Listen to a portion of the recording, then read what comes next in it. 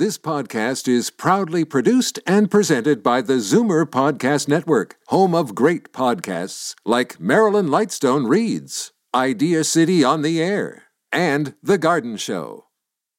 You're listening to an exclusive podcast of Fight Back on Zoomer Radio, heard weekdays from noon to 1. Now, Fight Back with Libby Znaimer on Zoomer Radio with guest host Jane Brown. Libby is back next week, returning on Tuesday. You will definitely want to reserve a line for our special guest today. We are joined for the full hour by Dr. Peter Jüni, Scientific Director of the COVID-19 Science Advisory Table, and he is open to taking your calls and questions as well as mine. Here are the numbers to call: 416-360-0740 or toll-free 1-866-740-4740. Again, 416-360-0740 or toll-free 1-866-740-4740. Dr. Jüni, welcome, and thank you so much for spending the hour. Thanks for having me again. Have you had much of a holiday? I know you've been working nonstop for almost 2 years. Well, not much. I made it roughly 18 hours, 1-8. That was my holiday. You had 18 hours off? Yes. Not even 24. You have been so visible during this pandemic and among the reliable voices. So before we talk about Omicron and all that goes with it, would you mind telling us a little bit about yourself and your background as a scientist? Oh, yeah. I mean, I'm an epidemiologist and general internist, and I grew up in Switzerland, as most of you know, meanwhile. And this actually all started for me when I was in the students' bookshop in Bern, a small bookshop, and there was this red book by somebody called David Sackett, a Canadian, who wrote a book about clinical epidemiology at the time. And from my perspective, it was actually really about use your own mind, use your own judgment, and don't just believe the professors.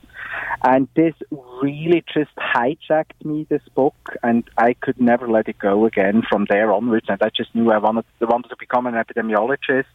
Did my clinical medicine too, in addition, but was always just having in mind that I would want to do clinical research. And that's actually what happened then. And, years later, I ended up being headhunted to Toronto. Did you ever imagine that you would be at the center of a pandemic, providing guidance and information to those in charge? Oh, not at all. I mean, look, what's happening right now, nobody could have imagined at all. And it's, we need to deal with it as we go right now. But all of that, it's like these last nearly 2 years, it was really like going back to med school. It was like when I was the third-year med school student reading this book by Dave Sackett. I just, every day is new again, and you just need to absorb what's coming, what's new now, and now we're just facing the last challenges. By the way, what I hear in the background is all the children. I'm sitting in a car in Muskoka, and we didn't make it home before this interview, so it's a bit noisy. It's my children in the background. They're just leaving the car. Well, that's real life, right? Yes. So how does it work with the COVID-19 Science Advisory Table? Like, how many of you are on the table? How do you come to consensus in offering guidance to the government leaders? How does that work? Well, so it's a volunteer table. So the only positions that are partially covered are members of the Secretariat and myself, actually, because we work nearly full-time. And everybody else is there as a volunteer. We meet twice a week, 90 minutes typically. We won't meet tomorrow, but most of the time we have met since, when was that? July 2020. And it's basically through discussion. We just share so much of our time together that we really start to, develop a common sense of reality. We have these meetings. We work on slide decks together. We work on briefs together. It's a very collaborative spirit, and it's actually extraordinary if it comes just, to the way of just experiencing everybody trying to help and everybody just trying to make the best out of it. And how do you all then work with Dr. Kieran Moore and Dr. Staney Brown? How does that relationship work? So Staney is one of the co-chairs. We have two co-chairs, Staney Brown and Brian Schwartz. I'm the scientific director. Basically, I'm the hands-on guy in the background, who became hands-on in the foreground, as we all know. So Staney is the one who typically talks to cabinet, etc. We all, Staney, Brian, and I talk to Kieran Moore. So I have typically, especially since Omicron, I have typical exchanges daily with him, either by text message or by phone. And we really just try to develop this common sense of where we're going. Well, when you and I talked back in the middle of December and Omicron was just starting to explode, you said to me on the air here on Fight Back, you could scream. Do you still feel that way? No, dear. Well, look, this is part of human nature, what we see again and again and again. It's one stages of grief is basically denial, and sometimes also wishful thinking. And of course, we've seen that again.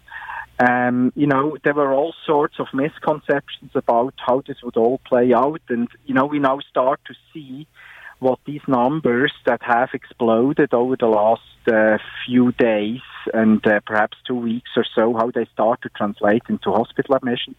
It's normal. It makes us all human. We just misjudge the situations, and it's quite a lot of the discussions we just need to have, even though it's just human psychology that plays. We just need to all absorb. We have a challenge. We need to deal with it now, and it's not always great to be the messenger for that.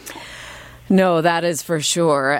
By the way, if you're just joining us, it's Dr. Peter Jüni along with Jane Brown for Libby, Zoomer Radio's Fight Back. And Dr. Jüni would like to take your calls today as well this hour. The numbers are 416-360-0740 or 1-866-740-4740. Let's get started with Bobby in Etobicoke. Bobby, hi. Welcome to Fight Back. Hello, Jane. So do you have a question for Dr. Jüni? Yes, I do.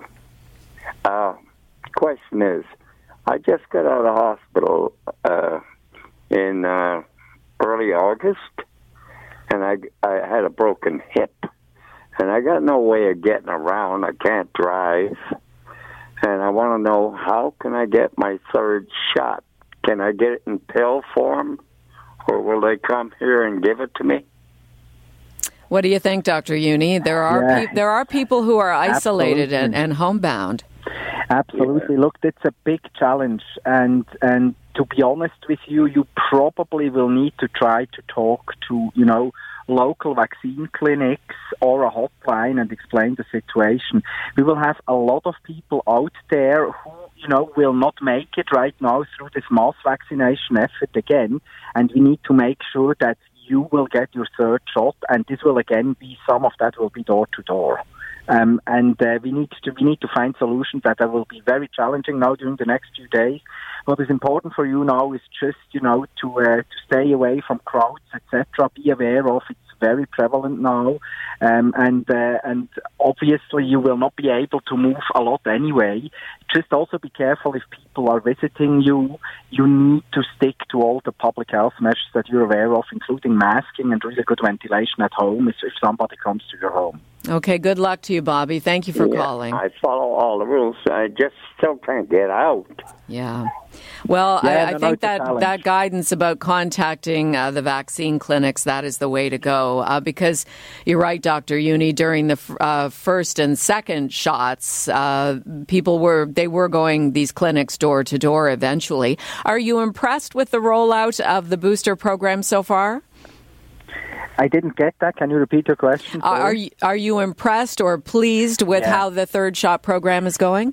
I think we're doing really well. So, we just had a little dip now over the holidays, which is normal, but immediately before Christmas, we actually made it to 250 doses a day again, which is excellent. We just need to keep going with that as fast as we can, at least until mid-January. Okay, so let's talk about Omicron and what you know as of today about this variant. Yeah. So, the most important part for all of us is just to understand that if you have been infected or vaccinated with 2 doses of the vaccines, you will not be protected against another infection or a first infection in case of you having been vaccinated. And that's what gives this variant such an advantage over what we've seen before. We don't know exactly how much more transmissible it is in Delta. It doesn't even have to be. But because it actually infects nearly everybody, unless you have had your third dose, it really just spreads extremely widely. And that's also one of the things that really confuses people then. A lot of people out there have had 2 doses of a vaccine or were infected. They have a lot lower risk to end up, luckily, in our hospitals, which is great news for all of those who have some immunity.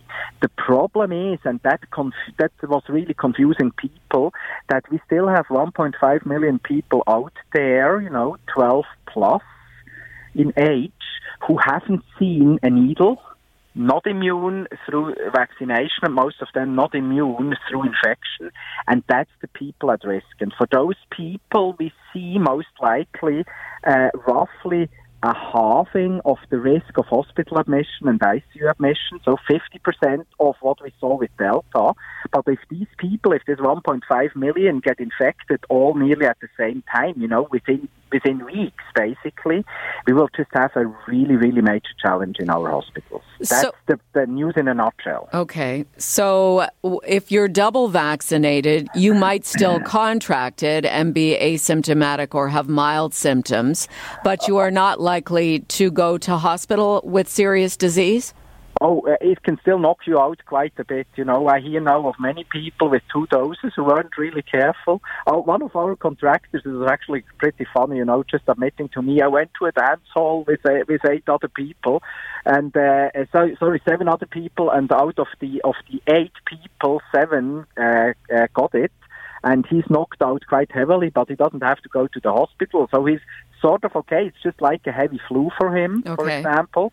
But it's not as bad that he would need to go to hospital. That's the point. But it can still hit you quite hard. So, Dr. Juni, for those who have yet to be vaccinated or are partially vaccinated with 1 shot, Omicron could be quite severe.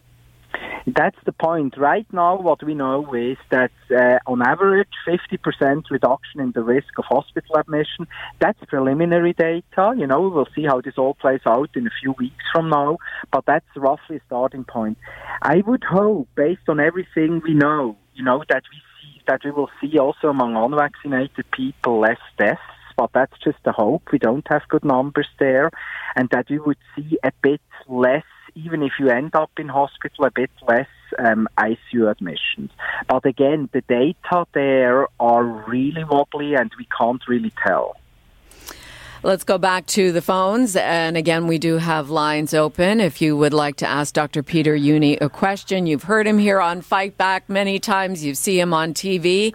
He is the scientific director of the COVID-19 Science Advisory Table in Ontario. Numbers to call 416-360-0740 or 1-866-740-4740. Calling from Mississauga. Sita, how are you today? Good, thanks. Jane, how are you? Fine. What is your question? Yes, Dr. Juni, thank you for your contribution. Sorry about the danger this put you and your family in. So all the best moving forward. Isn't this a good thing? Maybe we're lucky since most people are getting affected with Omicron and surviving, especially unvaccinated, that we can say that more people are getting antibodies, which means maybe this pandemic eventually become easier to live with, just like the flu, and eventually fade away? Yes, it's a really good point you're making. So, what is important to realize is this is a bit like I'm a man, obviously, so I can't really talk about it. But this is, from my perspective, a bit like giving birth here. That's the worst birth pain to come now. This will be the toughest phase of the pandemic because so many people are getting infected, and there will be a lot of people ending up in hospital because of the sheer numbers of people.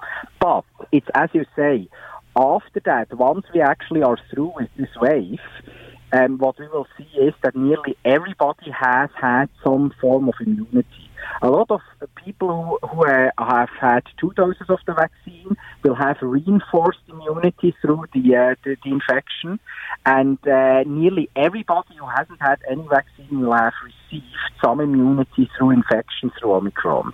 And this will start to change the face of the pandemic. We will probably not be completely through with it, but it's completely, as you say, after that, I expect things to get easier, provided there's not a new curveball coming. You know, another variant hitting the jackpot. I hope that's not true, but even if this were the case, you're so right, nearly everybody will have had some immunity, and this will make a hell of a difference. Okay, Sita, thank you for calling. Always nice to chat with you. Did scientists see Omicron coming, Dr. Jüni? Absolutely not. Nobody could see that coming. You know, the point was, I was expecting that Delta, we talked about that, I think, even, or with Libby, that Delta would become, you know, a supermutated Delta, and it would come from this direction.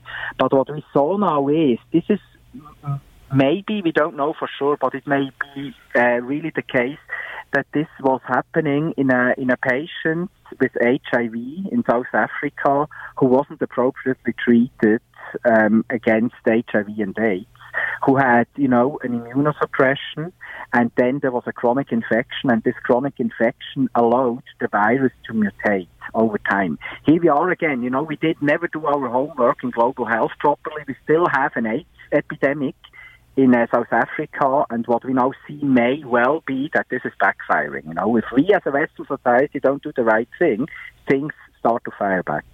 So Omicron is a result of an AIDS, HIV, immunocompromised person perhaps contracting the virus, and then it's mutating and now spreading around the world as we know it.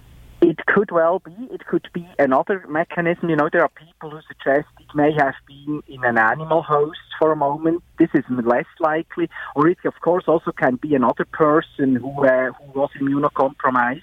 The point is, you know, imagine that we have 20% of the adult population in South Africa living with HIV. Among those 20%, 1/3 is not properly treated. And it's a numbers game. You know, statistically speaking, what I was describing to you is the most likely scenario, how Omicron basically came into existence. Yes. Wow. So if we look to the future, let's just talk about short term. What do you see Omicron doing in Ontario in terms of the numbers, the hospitalizations, the ICU capacity? Is that something you can forecast at this point? Has it been around long enough for us to know? No, what we see now is, you know, as expected, it's basically exactly the same as in the province of Gauteng in South Africa, where they started, and in South Africa, that we now start to see upticks in hospital admissions. You know, when you look at today's hospital occupancy for COVID-19, numbers are going up. This will be followed a few days later by more pronounced upticks in ICU admissions. And, you know, what we now need to wait is really just to understand how much vaccine protection we still have after 2 doses against hospital admissions. This will go into our new estimates. Then we will get better estimates about the risk associated with Omicron, you know, among the unvaccinated to be admitted to the hospital, to end up on a ventilator or an ICU. And this will go into a next round of modeling, all of that. It's very, very difficult right now. The only thing which is very clear, since this is so transmissible, because of its advantage, it has to also infect people who have partial immunity after vaccination or infection. It just means it's a numbers game. It will eventually, statistically speaking, end up in nearly everybody's court, you know.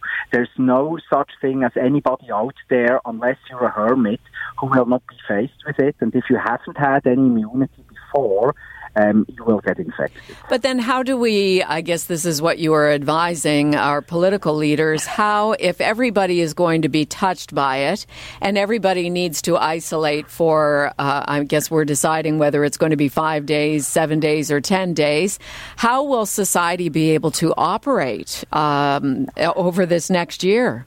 It will not take that long. This will be a very swift wave. It will be tough for probably 6 to 8 weeks. After 6 to 8 weeks, we need to see how the dust settles. That's the reality of things here. So what will happen is we will need to change our attitude still a bit more and make it towards the extent of contacts that we have seen, for instance, in Kingston.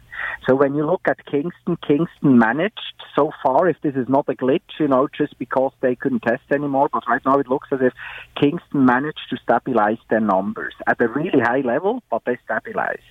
If we achieve the same in the province, what we will then see is basically a long wave that is not as high, that hopefully will allow us to just about make it with our healthcare system and also not have everybody knocked out at the same time. So it will be a combination of just not more than perhaps at any given time more than 5% of the population being infectious at any given time point. That's one aspect. And the other aspect is we need to become or be really pragmatic regarding our isolation and quarantining. Things will need to change because we can't be perfect anymore. This is too challenging, the situation. It will affect too many people at the same time.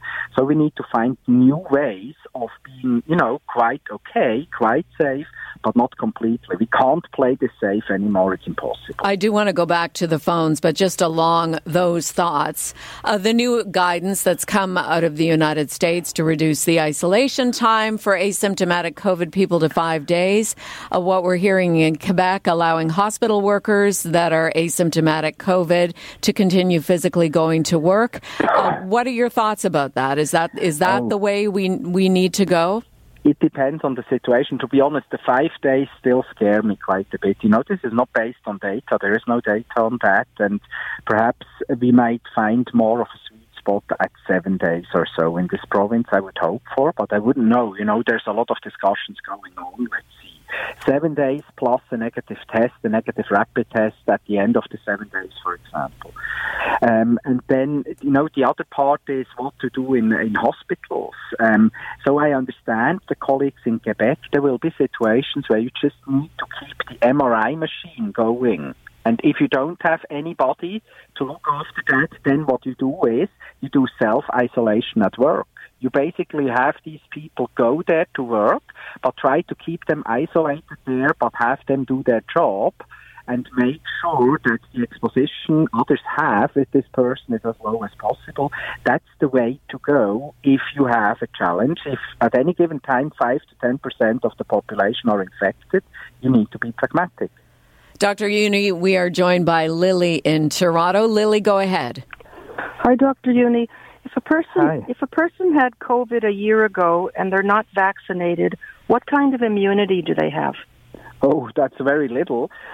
Their cellular immunity will probably kick in very swiftly. You have antibodies and you have cells, and the cells basically will do their job. And we hope, based on some lab data, that this will be longer lasting. But the importance is just to understand you can get very ill and you have actually quite little protection. In a situation like that, it would really be important to get at least one shot now on top of the infection that somebody has had a year ago, and ideally then a few weeks later the second shot and so on. Okay, Lily? Thank you very much. Yeah, I think we all have a family member who has decided for one reason or another not to get vaccinated, and it's hard to see them not protect themselves and protect others. But those are the people, they're the holdouts, aren't they, Doctor? It is an issue right now we need to be aware of. If you have had 2 doses of a vaccine, you're not protecting others either if you're not careful, but you still protect yourself because you have some sort of immunity. If you have had 3 doses of the vaccine, and that's recent, just 4 to 6 weeks, you also have a reduced risk of infection and therefore of infecting others. But right now, it will just be much more important just to make sure that everybody protects themselves through the measures and through getting vaccinated so that they don't get severely ill and end up in our hospitals. Dr. Peter Jüni is with us for the full hour here on Zoomer Radio's Fight Back. He is the scientific director of the COVID-19 Science Advisory Table here in Ontario. We need to take a quick break, but you are welcome to call in before 1 o'clock. Numbers are 416-360-0740 or 1-866-740-4740. You're listening to an exclusive podcast of Fight Back on Zoomer Radio. Heard weekdays from noon to 1. Fight Back with Libby Znaimer on Zoomer Radio with guest host Jane Brown. Libby is on vacation this week. She is back on Tuesday. And joining me for the hour is Dr. Peter Jüni, Scientific Director of Ontario's COVID-19 Science Advisory Table, and your calls as well. Dr. Jüni, I want to ask you in terms of demographics. Dr. Kieran Moore was saying not that long ago that Omicron is primarily affecting young adults. Is that still the case? No, it's spilling over. That's one of the issues. No, at the beginning, you typically, for every wave, you just first see young people who are socially more active and perhaps, are in riskier settings, especially also if they are essential workers, being infected. And then that's a bit deceiving. Then people start to say, oh, infections go up, nothing is happening, everything is hunky-dory. And it's typically, the do-it-yourself epidemiologists out there saying these sorts of things because they don't understand how this is percolating across age groups. And in our situation that we're in right now, also because of only vaccinated people being in restaurants, bars and clubs right now, also percolating from the vaccinated to the unvaccinated. And what we then see is, just with a delay, you start to see hospital and ICU admissions go up. Let's go to Bill in Toronto. Bill, hi. Welcome to Fight Back. Hello. Go ahead.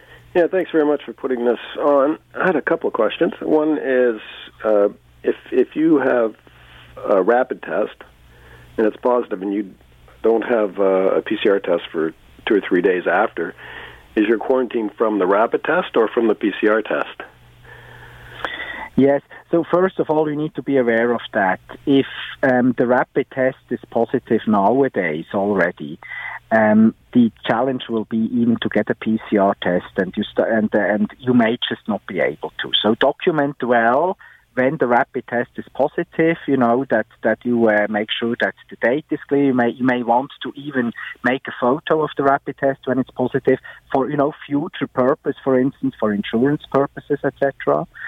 And then you basically quarantine from the moment of symptom onset that you had.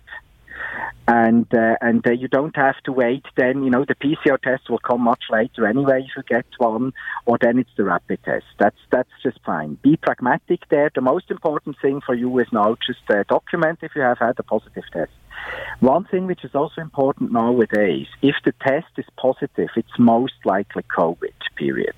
But if the test is negative, since it's so prevalent now, it's everywhere in the province, you can't trust the negative test anymore. That's also very important to know. So in somebody's case, like Bill's, if you have a positive rapid test, so for how long, if you can't get a PCR test, for how long do you wait before you take another rapid test? And when can you feel confident that you are COVID-free?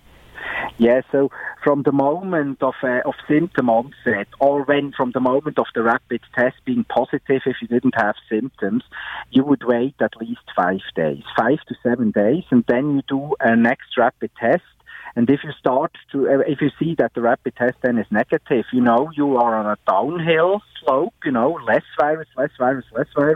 You had a positive rapid test before, now it's negative, and it's at least 5 days after you actually became symptomatic or had a positive test. then you start to feel, okay, this actually could now be a true negative.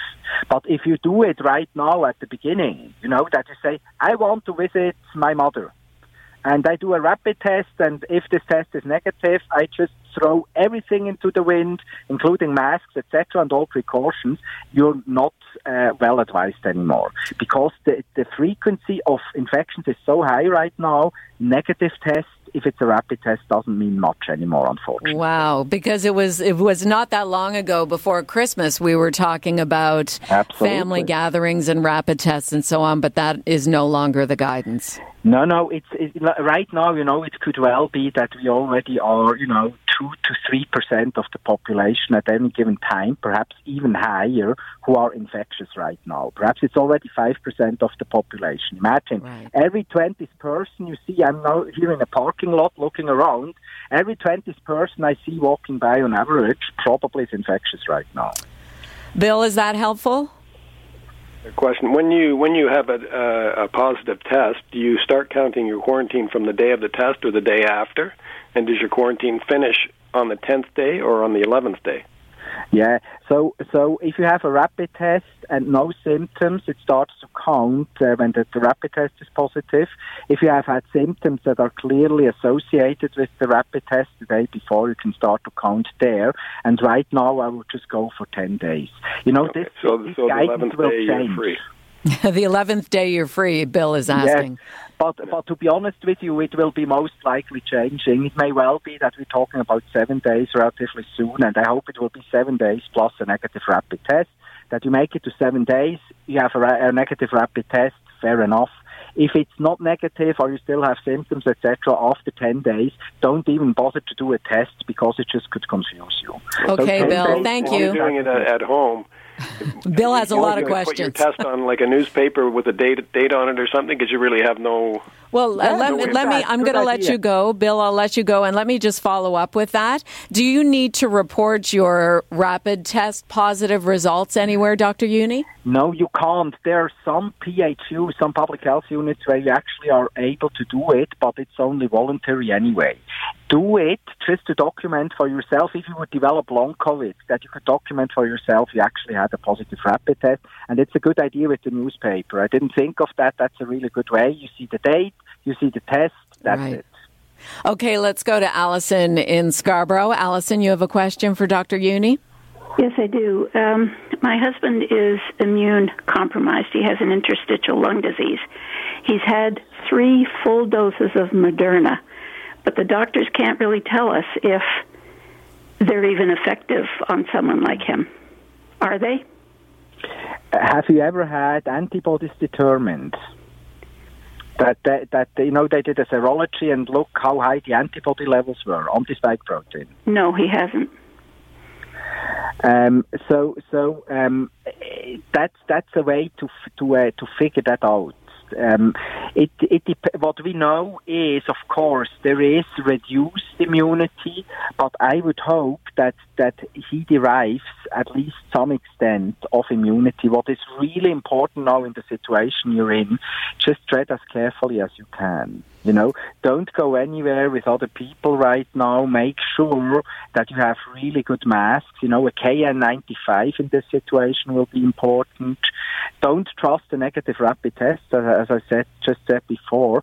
This will only last a few weeks, and it would really be important, if ever possible, to stay uninfected in the case of your husband. Okay, Allison, thank you for calling in. And Dr. Uni, anecdotally, I'm also hearing that some people who are immunocompromised are in the process of getting their 4th shot, that they got their boosters quite a few months ago, and that they are getting their 4th shot. And of course, we know that in long-term care, they are starting to give 4th shots. I was about to say 2 things related to this. One is, indeed, discuss with your healthcare provider or a vaccine clinic whether he can get a 4th dose, depending on when the 3rd was. And the other part is, in case of an infection, if he starts to be symptomatic, seek again contact with your healthcare provider, because there may be options for treatment.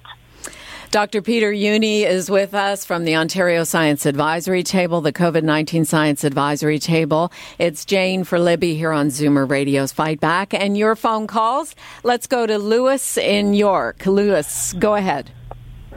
Good afternoon, Dr. Jüni. Jane, I would like to know how long before after the third shot the protection kicks in. I'm 70 years old, and my two first shots were with AstraZeneca, and the last one last week was Pfizer. Yeah, roughly 2 weeks.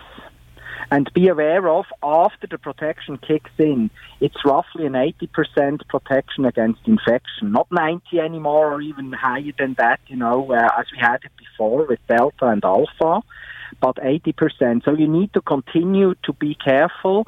The point is, right now already, if it's a week ago, you will have more protection against serious outcomes. But against infection, the optimal protection probably needs about 2 weeks or so based on preliminary data. It's all very preliminary. Well, that's interesting because we did get conflicting information last week from Dr. Moore, who said after 5 to 7 days, we would be fully immunized from the third dose. So is that inconclusive? Yeah, well, it's the problem is a bit where you look at which data you actually just consider right now. Imagine this variant has been around just very little time, meaning things are also changing. When I look at some of the data out there, I would really play safe and assume 2 weeks. But it's very clear if you have a third dose, the immune system has a lot to work with, and you already have increased protection after 7 days. But we've seen that with variants before. If they're immune evasive, it needs a bit longer until the full protection is there. Okay, Dr. Jüni, we need to take a quick break. But when we come back here on Zoomer Radio's Fight Back, I want to ask you about the symptoms of Omicron and how they are different from previous variants. That is next, and your phone calls also welcome. 416-360-0740 or 1-866-740-4740. You're listening to an exclusive podcast of Fight Back on Zoomer Radio. Heard weekdays from noon to 1. Fight Back with Libby Znaimer on Zoomer Radio with guest host Jane Brown. Along with me today, Dr. Peter Jüni, the scientific director of the COVID-19 Science Advisory Table. So, Dr. Jüni, what about that? The symptoms of Omicron different from symptoms of earlier variants of COVID-19? Yeah, so what is important just to keep in mind, what you heard before regarding symptoms, all can still occur, but it's quite interesting, this variant shares a bit more genetic sequence with the virus that causes the common cold, and symptoms of the common cold are just more frequent, it seems, especially in people who have had some immunity. So it's, like scratchy throat, muscle aches, extreme tiredness, dry cough, night sweats, and really a loss of appetite, or even nausea. That stuff that was reported in the UK. There's, Tim Spector, a colleague of mine, who has this app where people can report what kind of symptoms they have, and that's actually the new set of symptoms. In addition to what we know, probably the loss of taste and smell is much less frequent. Okay, because that used to be a big identifier, didn't it? Absolutely. Yes.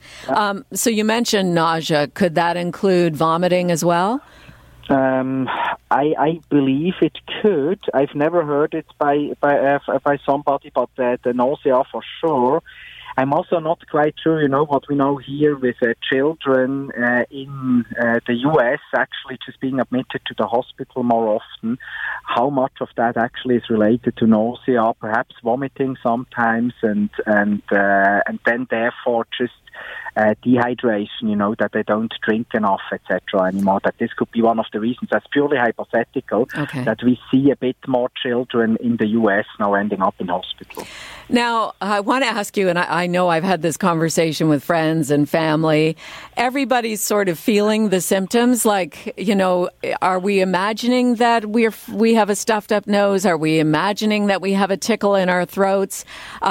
Because so many people are contracting Omicron, Is that just our brains playing with us, or are those real symptoms? Oh, it could be both, of course, So I think it's important not to be overly, sensitive and not starting to imagine things, but just listen to your body. It's very challenging to tell sometimes, no? Yes. But it's what is clear, if you start to have symptoms of a cold, it's probably COVID. Wow. With the situation we're in right now. Okay, let's go to Lisa in Hamilton. Hi, Lisa. Thanks for waiting so long. Oh, no, not at all, Jane. Thank you for taking my call, and thank you, Dr. Uni. I'm just trying to get a little bit of clarity for myself. Way higher than we've ever had, clearly. But the illness degree is much less. Right. And it's similar, isn't it? Like, this is why I need clarification. So with just any of the bad influenza strains we have, the numbers come and go. They're up and down. We always have people super sick. We do get people sick at home. I guess I'm just thinking, here we are. We're all in a kerfuffle again, which is, I guess I'm just trying to understand the kerfuffle. There's, they're talking about, are the kids going to go back? Oh, now we can't have people in the restaurants. All these things. But the vast majority, and my family's all triple vax, thankfully, don't seem to be suffering the symptoms and the consequences. So I guess, I don't know, can you add a little clarity? Like it's hard to get my head around. You know what? And that's a great question and a very good observation as well, Lisa. Thank you for calling in. I'll let the doctor answer. So the first most important thing just to realize is that you have now a lot of people out there who now are partially immune, and luckily now don't have this, high risk of developing serious outcomes anymore. It's exactly as you say. You have a lot of people now who have been double vaxxed, triple vaxxed, infected, who get infected again, and they, luckily, most of them don't end up in our hospitals. Great news. But the problem is, if you continue to have 1.5 million people without any immunity, a lot of those people then will get infected, and this means we still have too many people ending up in our hospitals.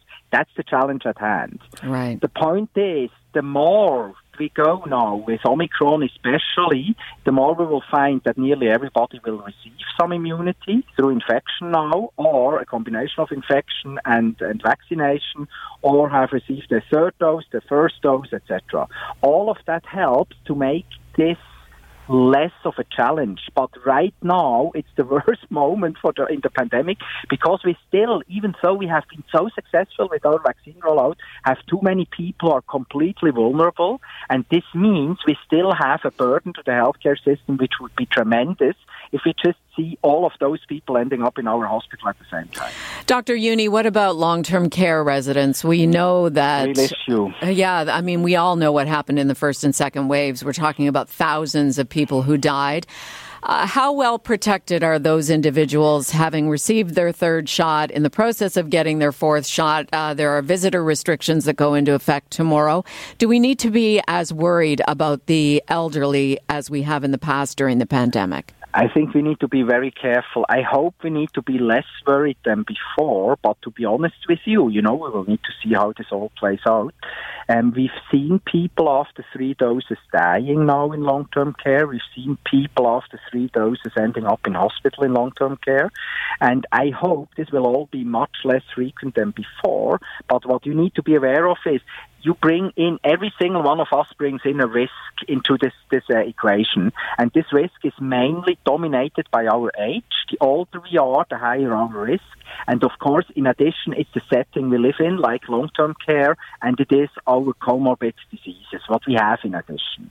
So what vaccines can do is they can decrease your risk that you bring in perhaps by 80 to 90 to 95%, depending on the outcome. But if you start with a high risk, the resulting risk you have after vaccination is still much higher for you if you're 80 and have 2 diseases and live in a long-term care home than for somebody who has the same doses, received the same amount of vaccines than you are, but who is 35. And that's really important to realize. We always start with a certain risk, and this can only be reduced by 80 or 90 or perhaps 95%. If it's high, you still have a little bit more risk, even if you have had 3 doses. Therefore, we need to be extra careful in long-term care. You recognize his voice. It's Dr. Peter Jüni, Scientific Director of the COVID-19 Science Advisory Table here on Zoomer Radio's Fight Back until the top of the hour. Let's go to Anna in East York. Anna, you have a question? Yes, I do. I'm just wondering, how soon after actually having COVID can we get the booster shot? How soon after having COVID can you get the booster shot, Doctor? Yes, you probably want to optimize your immune response. You know what you want, if you get the next dose, that your immune system basically will be just having the best possible response. If you want that, you should wait 6 weeks or so. You will be well protected because of if you had vaccines before, plus the infection, you will be protected quite a bit. And after that, wait for 6 weeks. It's a luxury problem to have. You could do it after 4 weeks. It doesn't matter. It's just that if you do it after 6 to 8 weeks, you have the best possible immune response. Does that answer your question, Anna? It does. Thank you very much. Thank you. And what about, for the younger people who've just recently become eligible for their booster? If you have symptoms of any kind of sickness, should you be getting your third shot, or should you feel really well when you get your third shot, or does it matter? Oh, look, the challenge here is that you don't want to go to a vaccine clinic and distribute anything. No, that's the major challenge. We need to be aware of that. If it happens, for instance, that I just had a situation where somebody asked me about that in my private circle, just received the booster and at the same day got infected. Is this a problem? The answer is no. But what you want to make sure is that you don't carry around any virus, be it COVID or something else, into a vaccine clinic. That's the only reason for that. And Doctor, will your booster be just as effective ultimately if you get COVID and your booster around the same time? Most likely, yes. You won't benefit simultaneously from the booster and the infection just the same way. So it's much better to be infected first and have the booster later, or the other way around for your immunity. But it doesn't matter. If this is, your booster will still be completely okay. You just happen to derive an immune response as a combination of booster and infection. Let me just say our Zoomer Radio listeners are coming up with some great questions. Daryl in Toronto, what would you like to add or ask? Hi. First of all, I just want to thank Dr. Jüni for all his work. Your professionalism, your demeanor, your advice has been somewhat comforting through all this, so it is appreciated. My question is, I'm 67 years old. Just over 2 weeks ago, I got my third Pfizer shot, so I'm presuming at this point I am enjoying all the benefits of the vaccinations. At what point would I expect those benefits to start to diminish again? Yes. We're learning as we go right now, and what we are seeing is basically that if it comes to protection against infection, things start to decrease, perhaps 8 weeks or so, 10 weeks after the last dose, already a bit again. But this is very preliminary. There's just one single analysis that I'm aware of coming from the United Kingdom.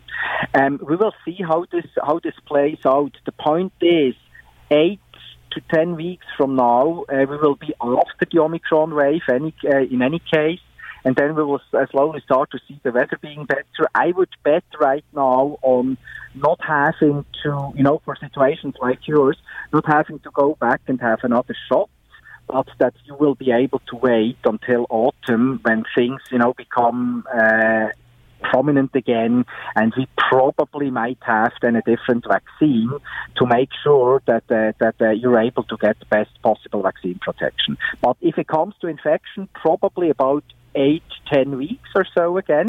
But remember, you get something in addition now also with this booster, your immune system will get trained up more, and your protection against hospital admission and ICU admission gets bigger and bigger. Well, that is great. Thank you for that clear shot of what might be happening in the next few weeks, to know that Omicron will be done with us maybe by the end of 8 weeks. Daryl, thank you for calling, and thank you for your eloquent thoughts there about Dr. Jüni. Thank you, and I also want to thank your show for helping to bring us all this information. It's been helpful. Oh, you're welcome. We have a great team here, led by Libby and Zeev Hattie as well. It's always a pleasure filling in. I learn as much as you folks do as well. Dr. Juni, I need to ask you before we wrap up, and we might be able to take one more call. What about back to school, in-person learning next week? Is that a good idea across the board, maybe just for high school students who are primarily vaccinated? What are your thoughts? Look, we have a situation where we haven't really done our homework with decreasing our contacts, at least by 50%. I was yesterday with our daughter. I had to go and get some IT problems fixed, and it was a zoo in Toronto. When I see that, then I would actually just suggest probably schools are not the first thing to remain closed. We need to be aware of infections will happen everywhere in the community, in the households, of people who are just unlucky to get infected.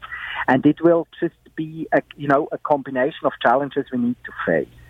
Right now, if I look at the evidence, there's no reason to keep schools closed, but I can't tell you what will happen.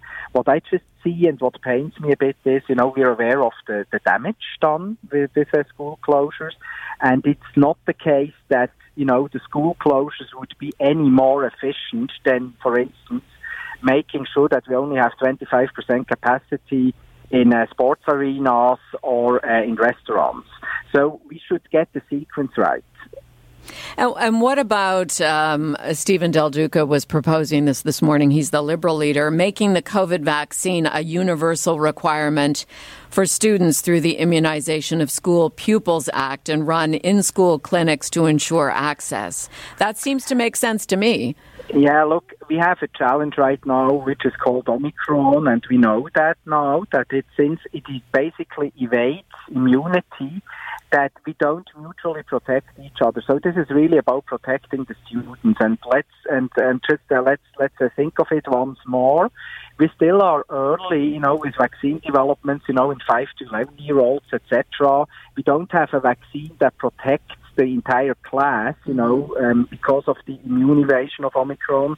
So I'm not quite sure whether the case is as strong here. The case is much stronger for third doses for long-term care home workers, for example, because the third dose, if given recently, will help protect them against infection and against transmitting it to others. Okay, John in Mississauga, you've got about 10 seconds to ask your question. Okay, quickly. I know you guys have enough work, Doctor, but would it be possible for Ontario to report the ages of the people rather than just the numbers? And might help some of the anti-vaxxers say, hey, wait a minute, what happened here? Okay. You mean the ages for those who are hospitalized? Yes. No, those of the case numbers. So if you have 10,000 cases, break down the ages from there. Yeah, I should do new graphs. Let me work on that, perhaps, with one of my fellows. Yes. Well, Dr. Juni, we only have a minute left here. Any final thoughts as we talk to you for the last time in 2021? Look, this too shall pass. It will be a really challenging 6 to 8 weeks. But we're in this together, and we need to make the best out of it, protect ourselves, protect our beloved ones, get vaccinated, keep this down wave as low as we can, and make it as long as we can so that our healthcare system doesn't get overwhelmed. And when we come out on the other side, things will be better because nearly everybody has received some immunity. Doctor, I know you're an epidemiologist, but honestly, the good that you provide our common mental health, it really is palpable. We're very appreciative for your time and your efforts. Oh, thanks again for having me. And if we don't communicate with each other and you just think they're doing something in their ivory tower, what's happening then, Yeah. Nothing. We need to do that together, and that's why I keep coming back. Thank you so much, and Happy New Year to you. To you too.